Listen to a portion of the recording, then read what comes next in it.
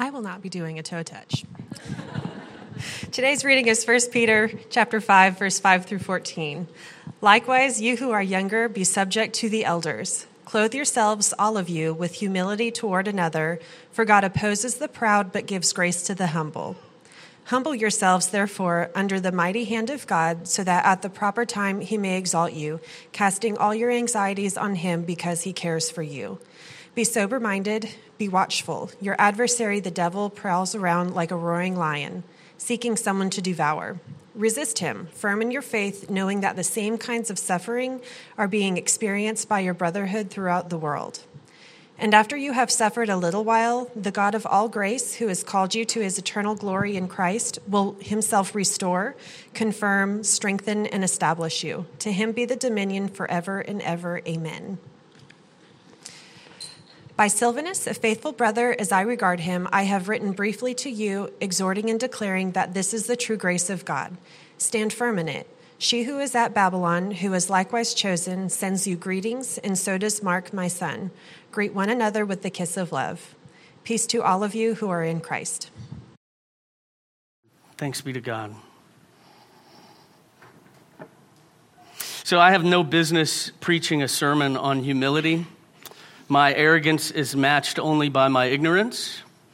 And hopefully the only reason that you have to hear this and receive it is that it's God's word, not my word. If you knew me, some of you do. I know a few of you in the room deeper than some of the others, Steve, of course. And that would come out in our friendship, in our relationship. You would recognize the fact that I am a huge hypocrite in standing up to tell you about humility. But this is God's word. This is what he has for his people. It's what he has for me. Actually, I'm preaching this sermon to me, and you just happen to be in the room to hear it. So let's pray that the Lord would feed us, feed his flock, that he would shepherd us into the ways of Christ, that we would, as his bride, be humble and reliant on him. Holy Father, Holy Son, Holy Spirit, help us to be humble. As Christ, our Savior, was humble, make us so. Our anxieties in a world like this grow, and our adversary looks so very strong and intimidating. It looks like the evil one is winning the day.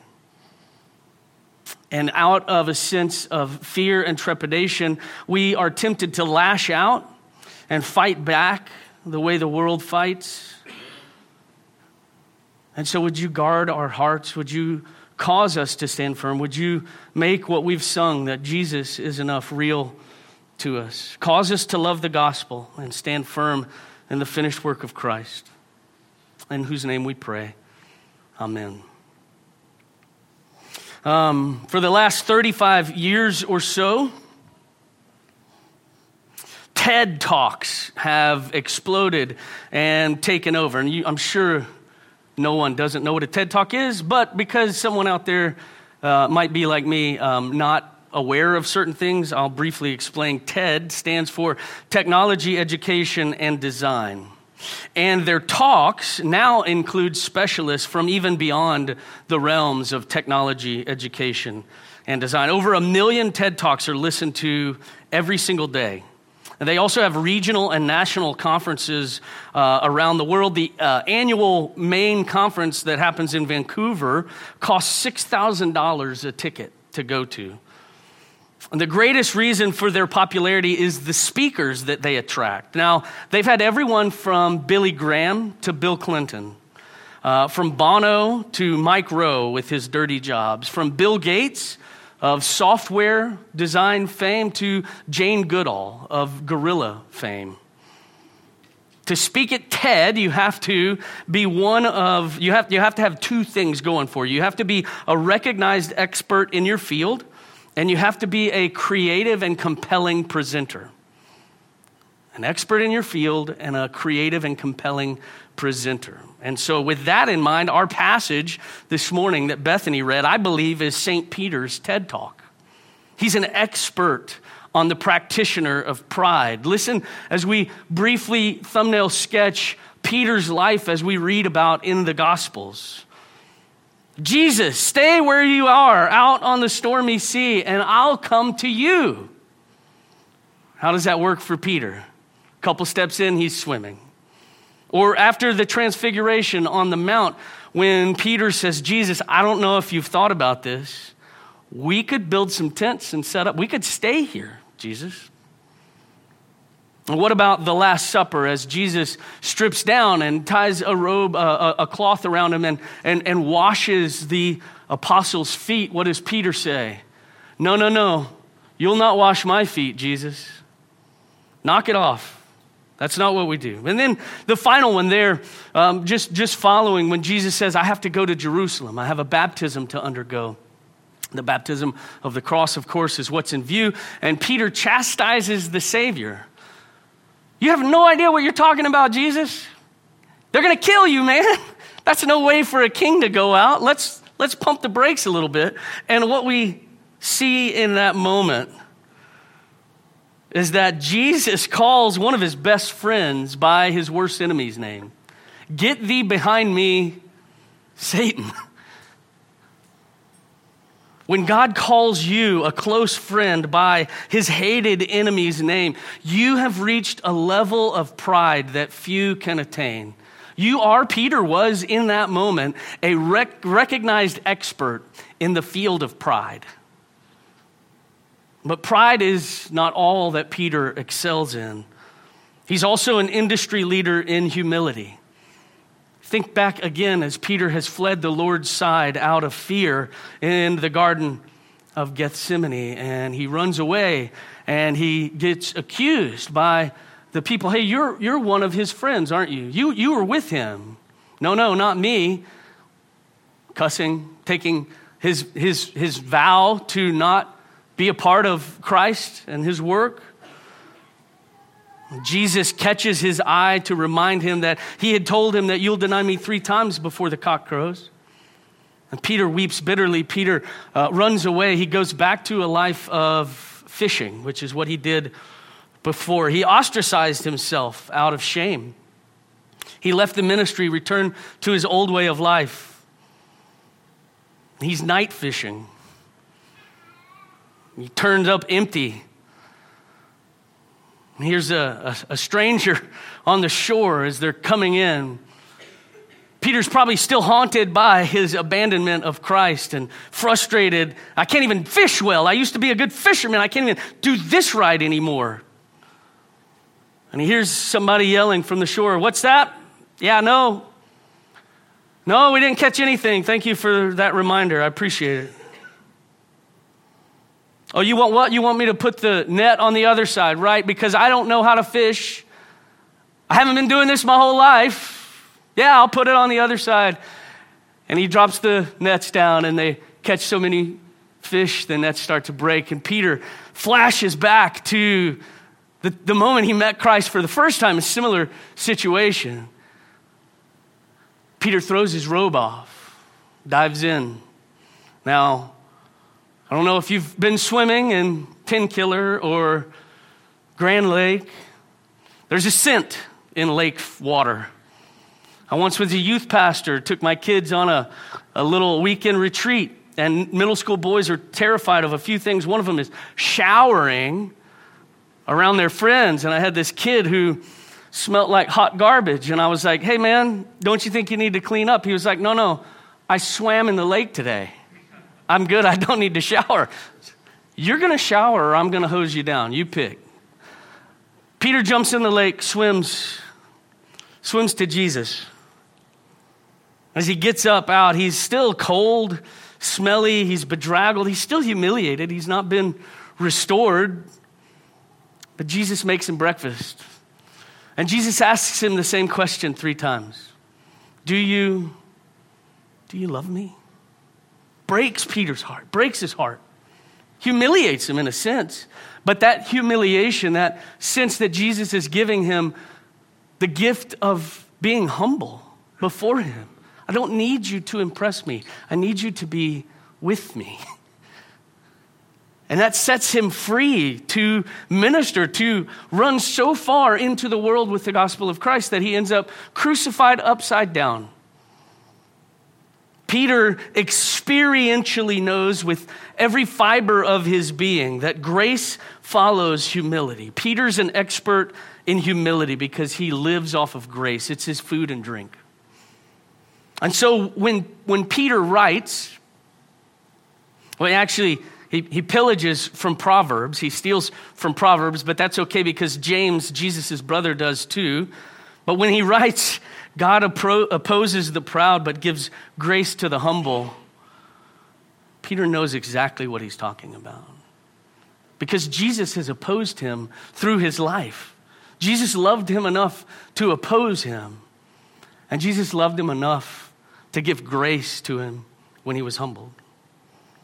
This is a specialist. This is someone who knows his stuff. We've seen Peter's credentials through the Gospels and through his letters, and we know that he knows about pride and humility. But through the rest of this passage in chapter 5, he sketches out a diagram for us, a blueprint of humility. And it's a blueprint that we need because it's where we're meant to live.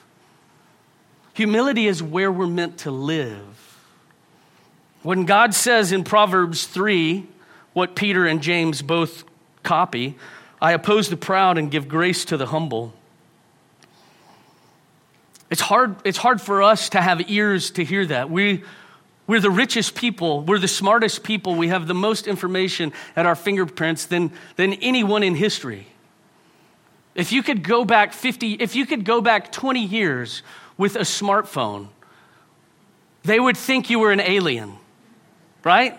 We have everything at our fingertips. None of us knows what it's like to go hungry. How do we listen to this? God gives grace to the humble. I don't know what it's like to be humble. As the church in the most affluent and peaceful society in world history, I wonder if we have any idea what Peter is talking about. My bet is, and this is what psychiatrists would call projecting. I'm going to take my own sin and give it to you for a moment. We think that, I got a little too haughty. I thought a little too highly of myself. I'm going to swing in and fill up on humbleness for a minute. So I have good memories of coming to Ethos to preach. The last 2 times I've been here, it's been right after a family member has come to faith in Christ. The last time I was here, it was my aunt, almost on her deathbed. She died 2 weeks later. And I got to go down to Houston for her memorial service. She said, I don't want a memorial service. I want a fish fry. It's awesome. My brother-in-law, who's a graduate of UT, smartest, kindest atheist I've known for the last 10 years, just came to faith in Christ a week and a half ago. That's amazing. It's amazing. And so next weekend, I'll drive down and I get to baptize him. It's awesome. And on the way down, we'll stop at Buc-ee's.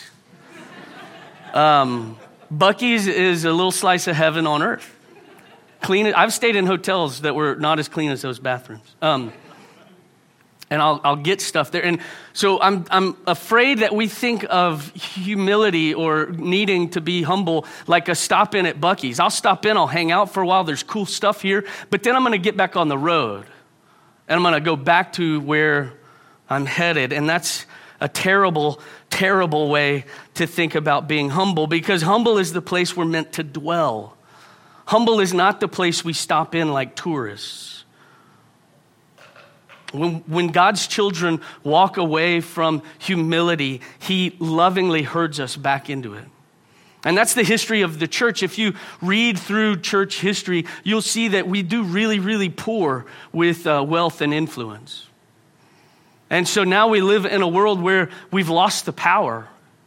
And now we're the ones being mocked. We're the ones being derided. We're the ones having laws passed to restrict us. And we're terrified of it.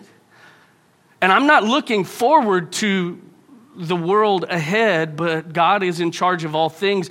And maybe the church in the West could begin to be desperate for Jesus like the church in Asia, like the church in Africa, like the church in Iran, where you're literally killed for conversion. I don't want that for my kids or my grandkids, but I also don't love what we've become.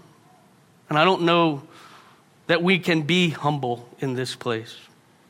So what we need is to be convinced of our need. God gives grace to the humble. And Peter says, humble yourselves, therefore, under the mighty hand of God. God lifts those up who cast themselves fully and completely on his grace. Now, Peter had seen this desperation for grace play out again and again while walking with Christ. In Mark 5, there's 3 beautiful vignettes of God's abounding grace to the undeserving, to the humble. The first is the crazy, naked demoniac who lives in the tombs. Jesus saves him and clothes him.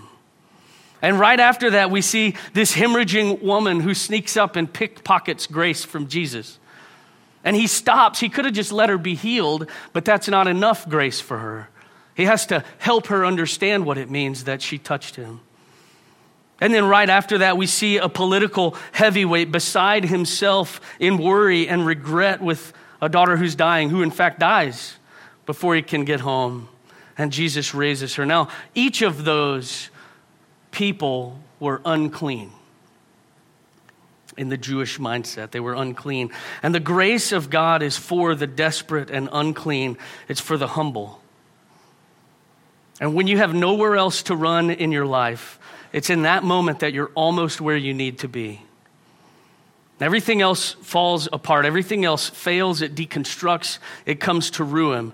But not God's hand of protecting love for his humble child. When you pray like the righteous Pharisee, God, I thank you that I'm not like other men, but that you've made me better and purer and wiser. When you pray that sort of prayer, you should be ready for God to help you get back into humility. His opposition to the proud is active and it's violent. And so our prayers are supposed to be like the traitor, the tax collector, who averts his eyes and beats his breast and says, God, be merciful to me, a sinner. When we pray that kind of prayer, we should expect to be flooded with grace, because God opposes the proud, but he effusively pours out grace on that man. There's a story of a woman and her family and their friends, Esther Sturmer. She lived in a small Ukrainian village when the Nazis began rounding up Jews and sending them to the camps in 1941. And so she fled with her 6 children and what they could carry. And she led 5 other families into a system of underground caves, much like what I experienced under here, but bigger, I think. They lived, those 50 some odd people, for 500 days in this cave system. And at night, they would sneak out and forage what they could. And after the war, this family was found and they were interviewed, and the kids described living in the cave as paradise. And the cave that we're in, hidden under God's protective hand, is bigger and safer and better, because we don't have to sneak out. We don't have to steal what we need. Every need that group of people faced had to be addressed creatively and stealthily, but from our hiding place, dwelling under the hand of God, we can simply cry out as God's beloved children and trust that he hears our prayer. That everything that we face, every temptation and fear, every desire and confession, every hope and every sorrow, Peter says, give all that to Christ. Pour out your anxieties to him. He waits for the humble to call out in desperation, because we are the needy ones that he waits to bless in Christ. Now, humble is a hard word to draw a circle around, but it starts at least with this: a recognition of your dire condition. Humble is a mindset, it's a heart set, it's a life set that says, even in this moment right now, God is good and his grace to me is generous. Jesus' teaching on the Sermon on the Mount says, blessed are the poor in spirit. Blessed are the humble, for theirs is the kingdom of heaven. Theirs is the hand of God. And this is the safest place we can hide. With his hands cupped around us, we're secure. Being secure doesn't mean you'll be spared, but it does mean you'll be saved. saved even though we are certain of our suffering, which is the second point. While we humbly rest under God's hand, our troubles and sufferings, they don't go away. They don't disappear. So as I said earlier, prior to the toe touch, I grew up in Houston. If you've been to Houston, it's a great place to be from. Most air-conditioned city in the world and the most diverse city in the world. I had something like 92 countries represented in my graduating class. Awesome food, right? Iranian-Mexican combo fusion. I'd be 400 pounds if I lived there still. Anyway, one of the funkiest things about Houston is they have a lack of zoning laws. So if you've ever traveled there, it's insane. It's insanity. So my elementary school, from grades 3 through 5, you can look it up in your spare time. It was Raymond Grace Elementary, and it had a crazy neighbor. It's still there, last I checked. He's an exotic pet collector. And his backyard had a 12-foot corrugated tin fence that ran around it. It was a big spread. But the fence didn't silence the roars. He had lions and tigers. He had orangutans and howling monkeys. The guy, I don't know how he got away with it, except Houston. So anyway, we'd go out to play freeze tag, and every once in a while, you would hear this astounding roar. You couldn't see what was there, but you'd hear it. Now imagine being a fourth grader. You're not at the zoo where you can see what's making that noise and you know it can't get to you. It's corrugated tin. And you hear that roar. And there would be times where we'd go out for recreation and we'd just stand along the brick wall. So what's up with you? I'm not going out there. And I imagine the people that drove by on the road saw the kids outside for recreation lined up against the wall, and they just complained about the state of kids. Yeah, in my day we would play and throw rocks. Well, on those days when they were roaring, we didn't play. It seems asinine to me that the school allowed that. In 1987, the owner, so this was maybe right after I finished school there, the owner had his lion at a flea market where you could get your photo taken with it. And I don't know if it was a flash or what, but the lion freaked out and mauled a little 8-year-old girl. And we didn't have to go outside and play for a couple weeks after that. And somehow he lost his license but got it back. So I don't know what to think about that other than Jesus doesn't share my school's concern. He knows that the accuser is prowling about, roaring like a lion, and he says, go out. You're not staying inside. He's out there. Instead of destroying our adversary, instead of taking us out of danger, God says, keep your eyes peeled. Keep your mind sober. Be steady. And so as God's beloved children through Christ's work, we follow the steps of our Savior. And we can be absolutely certain that, yes, suffering does await us. Even as grace surrounds us, suffering awaits us, and God holds us near. Suffering belongs to the church by God's design. It belongs to us by God's design to glorify himself and to purify his bride. But we're not without weapons. We're not without strength. Elementary school children may be helpless against a lion, but we've been given the entire armor of God. We have the indwelling of God's very Spirit poured into us in the finished work of Christ. We're not passive in this fight against the accuser. And though he is terrifying, he is fearful, we don't shrink back because we know the promise that God will soon crush Satan under our feet. He's going to crush Satan with your feet. He is at work in us, defeating our enemy. And so Peter encourages us and warns us with the very thing that he himself couldn't manage in that Garden of Gethsemane. He says, watch and pray. Peter speaks from personal experience, from personal failure. Watch and pray with humble hearts, hearts hidden in God. And this is our call, and we must be diligent. And in our watching and in our praying, sometimes we have to break ranks with society out of humility. You may have to warn one another here at Ethos, in our denomination, in the church at large. We can stand up in our cultures and say from a place of humble suffering, this is wrong, this is dangerous, this is vile. And we can and should protest and speak to issues like abortion, like culturally redefined marriage, like racial inequality. The church has to have a voice to those things because we have to stand against God's adversary in all these ways, but we have to stand humbly as those who desperately long for grace. And oftentimes the church is as proud and is as arrogant as America, or even as proud as Texas. And in our opposition to evil from a place of pride, we often rely on our own strength. And that's not the way of Christ, it's not the way of Peter, and it's not the direction that God has for us. And so we protest when we have to from the belief that God is in control, that there's nothing out of control. And so as we protest, we can maintain a spirit of humility and faithfulness. Let's be examples of the grace to watch and pray while we suffer.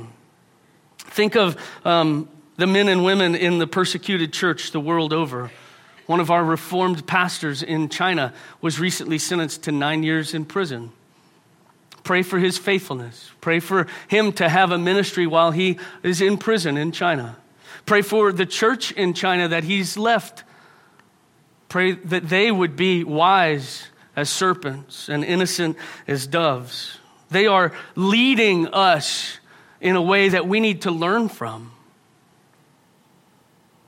The fellowship we share with them completes the blueprint for humility.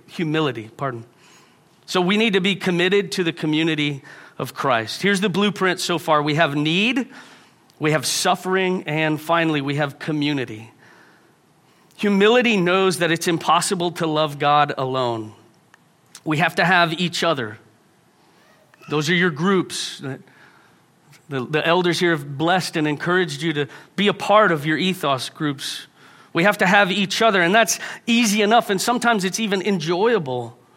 But we don't just hang out for an hour or two each week. We have to open ourselves up in all of our suffering and all of our sin. We have to share the anxieties we've been casting on God with our brothers and sisters.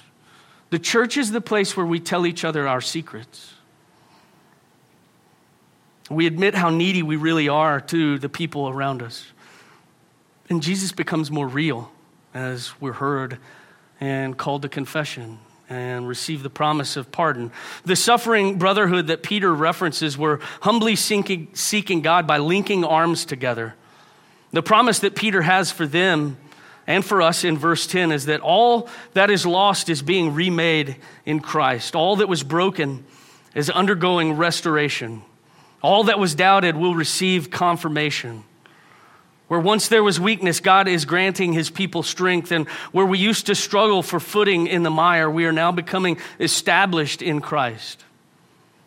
Peter reminds us in this blueprint for humility that God had dominion before, he has dominion during, and he will have dominion after every bout of suffering forever and forever.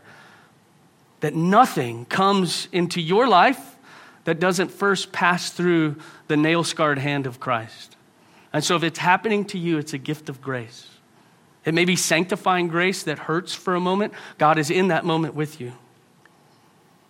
Just as Christ shares this glory and grace with us, he calls us to share it with one another. This is no secret, but it's very hard for us to suffer honestly together. Sometimes more so in the church than even in the world. So I want to tell you this from your sister church down the road, that if you yourself are struggling with shame in your sin, at Christ Pres, we have strained marriages stretched to the point of breaking. In fact, this morning we are excommunicating a wayward former spouse who walked away from the faith. We have children that are wandering away from the faith. We have substance abuse at our church. We have various physical and mental disabilities at Christ Pres. And those are just a few of the sufferings I know of. If you're here and you're silently trying to gut out, to outlast your suffering, don't. That's not the way of Christ. He cried out on the cross. You can cry out. That's a gift of mercy too, because when you cry out, you'll find that these people will come around and support you. God opposes your pride. And he's given you the grace of a people who will walk with you through suffering and through sorrow. The pain may not end in the moment, but you won't be alone with that pain. And so if you're humble enough to share the ugly parts of your life and your heart with this church, they will share God's grace for the humble with you. For purely aesthetic reasons, Peter should have ended this chapter and this letter with the high and lofty promise of God's dominion and the amen in verse 11. It would have been fitting for him to end it there, but he goes on talking about Silvanus and how he sends him there and how the people in Babylon, which was in Peter's mind Rome, how they loved them too. That's an impressive way to end it would be with the amen. But he gives a PS, a postscript here. He gives us a life example of what God expects. By sending Silvanus, he's sending one of his best friends to share the gospel and encourage them to stand in grace. This odd ending is not simply random details about Silvanus and Mark and the church in Rome. This is the reason why Christ came in the first place. To build a people from the nations that reflect his light in the darkness, his love for the loveless. It would have sounded cool to end with the amen, but it's almost like Peter gives the lab results to him. Look what happens when God blesses the humble. People grow in fruit. They grow in love. They serve one another. This is what I'm talking about. Look, it's happening right before your eyes. Even as we're persecuted in exile, God's reconciling grace is at work.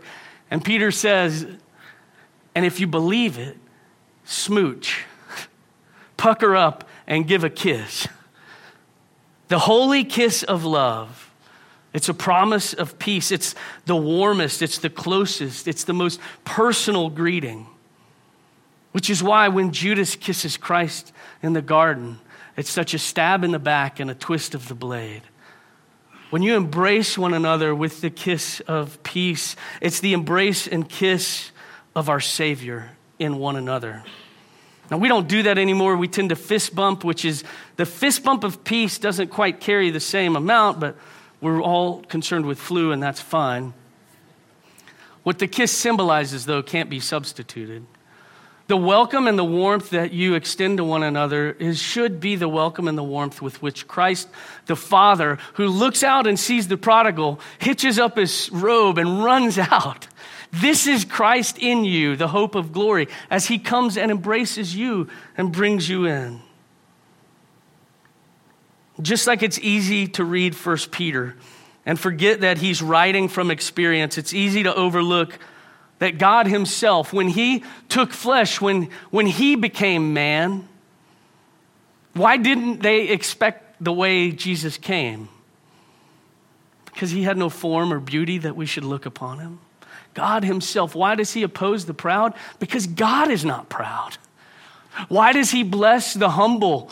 Because God is humble. He's not calling you to anything that he is not.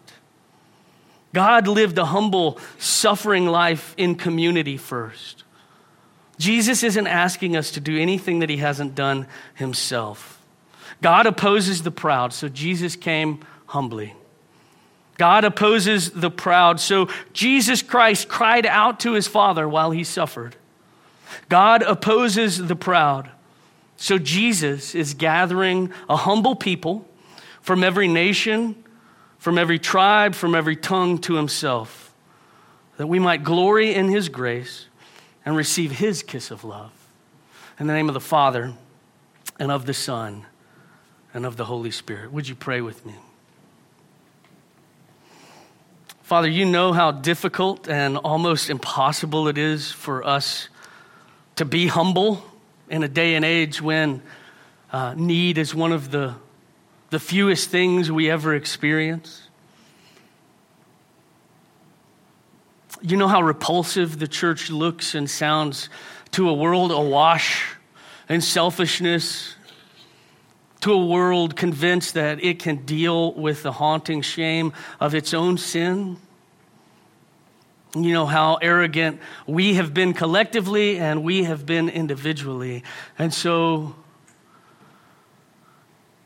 Holy Spirit, would you work an astounding miracle of grace? Would you give your people humility?